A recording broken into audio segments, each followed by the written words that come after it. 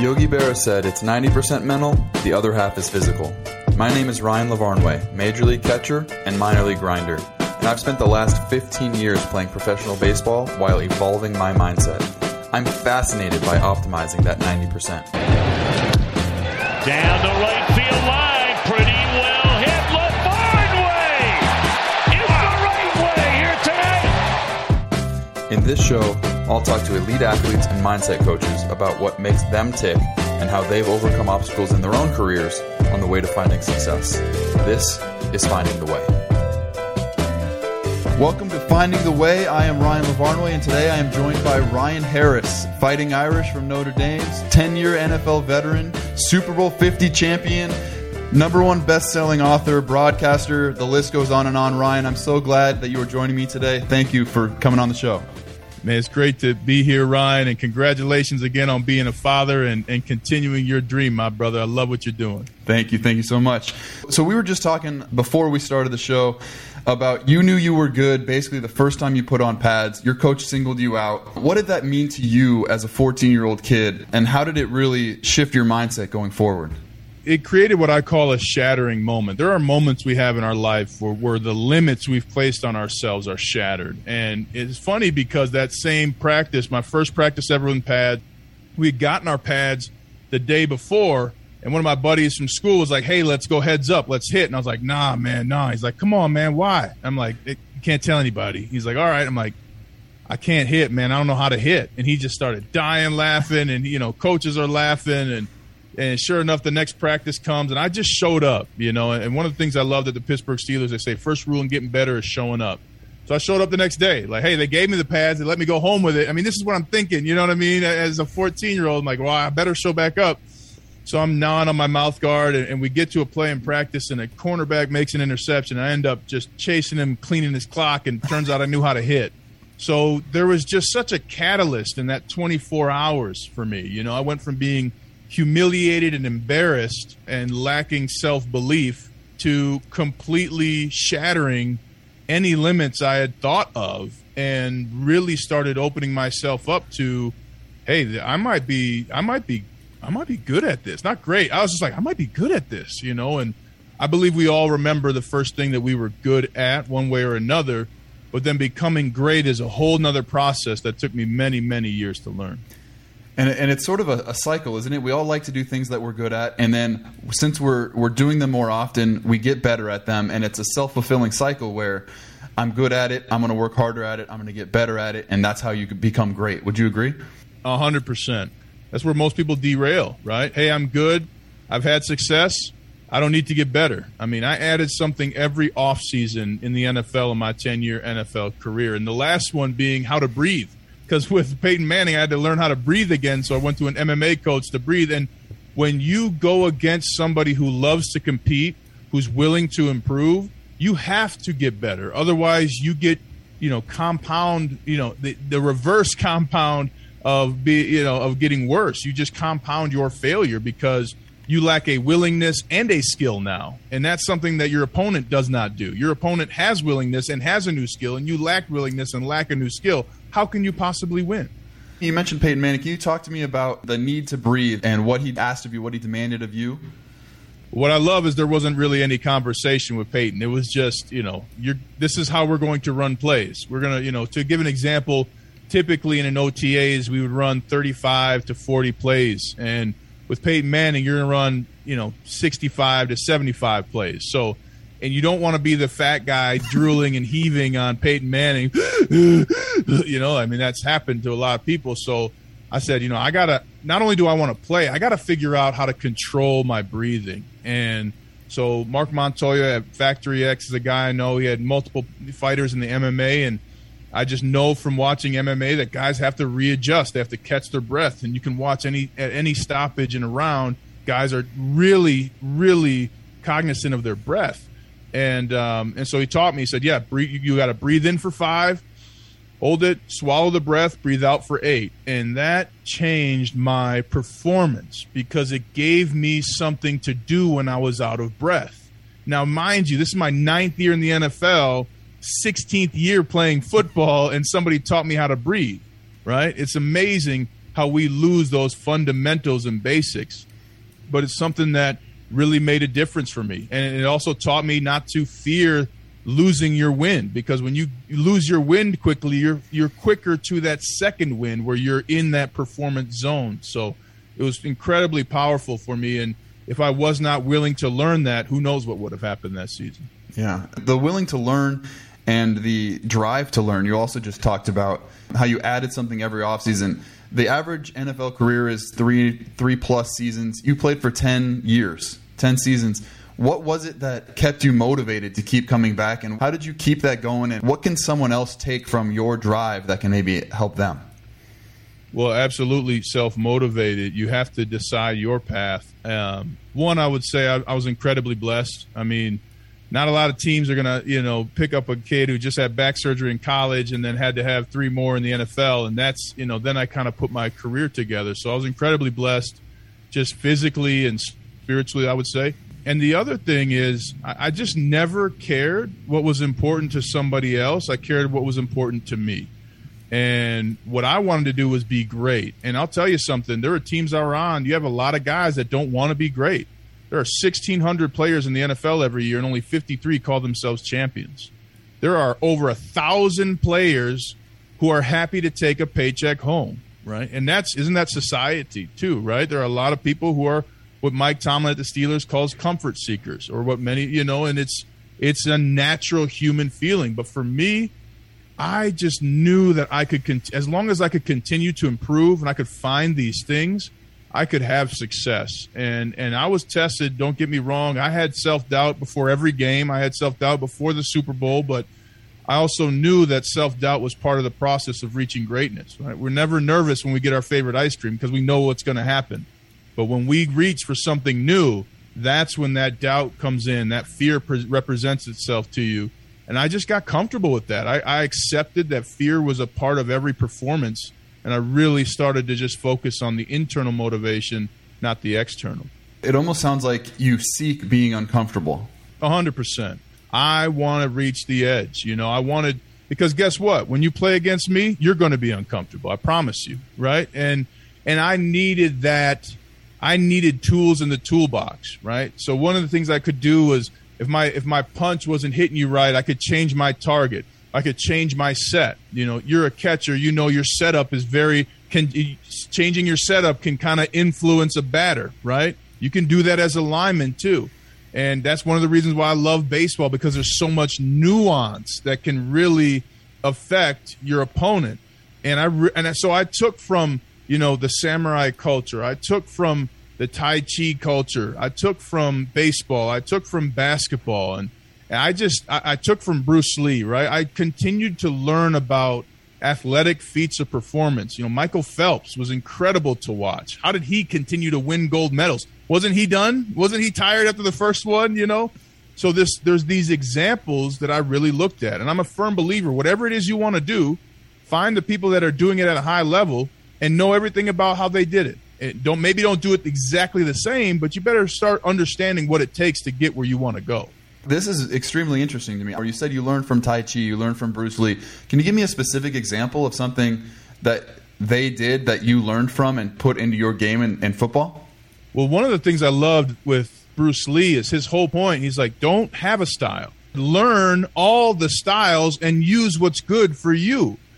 And that was fascinating, because when you become a performer, especially an athlete, you think, well, if this guy does it that way, I want to do it like him. Well, that guy's literally built different than you, right? Sure. He could be taller, shorter arms, shorter legs, smaller calves, whatever it is. You can't be that person. So I can't learn what a guy does to be that guy and expect to have that performance. So it was really, for me at a young age, Bruce Lee gave me permission to look beyond being an offensive lineman and doing what an offensive lineman does to learn what it takes to be a champion. The Book of Five Rings, a book I highly suggest for any performer or business person. It teaches you the concept of no thing, that there's no thing outside of yourself that makes you dangerous. You are dangerous. A sword by itself is not dangerous. The person wielding the sword makes it dangerous or not. So here you are with your skill.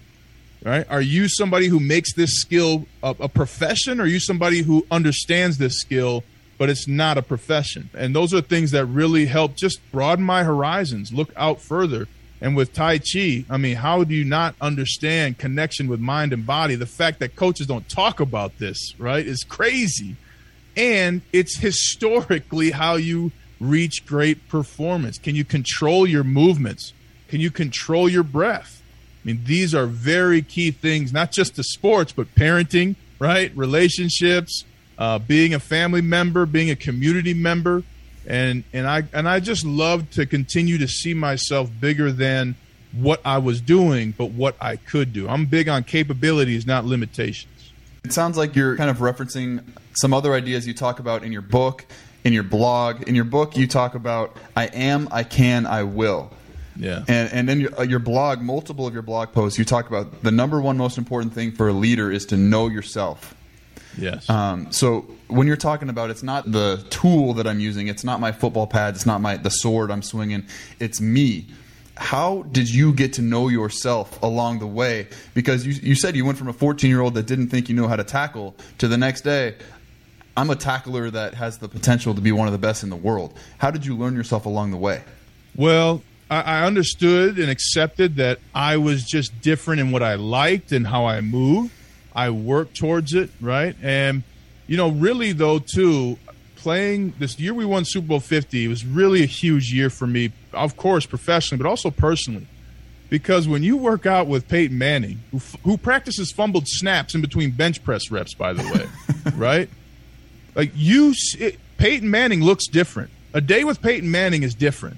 And I had spent my entire, even as trying to maximize my ability as a professional and an offensive lineman, I wanted to be a part of the group, whether that was a part of the starting group or hanging out with the guys, but I just didn't know how to articulate, look, I care more about winning between July and February than I do about partying or anything else or cars. I just don't care. I'm focused on this. And that alienated me from a lot of teams, right? I wouldn't be going out on a Thursday or Friday night. I don't care. That's the middle of the week. Trust me. Vegas is open 365 days a year. You want to party, it's there for you. And I felt, I felt like an outcast at places I was at sometimes because I did want to win. And then I was on a team that wanted to win a championship where every single person wanted to win. And it looks different. It sounds different. And it was like, whoa, I'm not crazy. Like, it does matter what you do in June. It does matter how you do your yoga or whatever your routine is, that you get it done. It does matter that family's not a distraction, right? Yeah. So I think so many times, whether you're in business or sports, we see somebody doing something and we assume that they want to be great. That's not the case. But when you do want to be great, you're going to scare the shit out of a lot of people. They're going to try and put you down.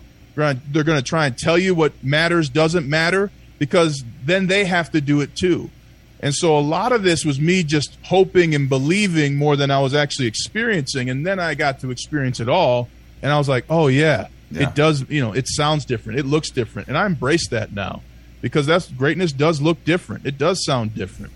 And mediocrity is every day. You have a choice. Yeah, I understand completely. In my baseball career, the two major league teams that have made the playoffs, the one that won the World Series and then the Marlins team that made the second round of playoffs, both of those teams talked about winning and their ultimate goal every single day. You showed up to the field, everything you're doing, you're taking BP, you're practicing, you're holding team meetings. It's all about the result, the goal that you want at the end of the year. And you're working towards it. And you have to work towards it every day, right? And I'm glad that you had that experience, because unfortunately a lot of athletes don't have that experience. Whether it's high school, college, pee-wee, know what it takes to win. And even now in life, it's tough to put out goals, right? Because it says, one goal I have, I want to call an NFL game within 3 years on TV.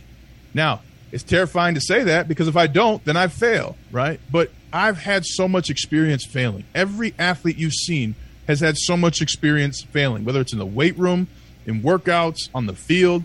I just don't care about failing. I do care about trying.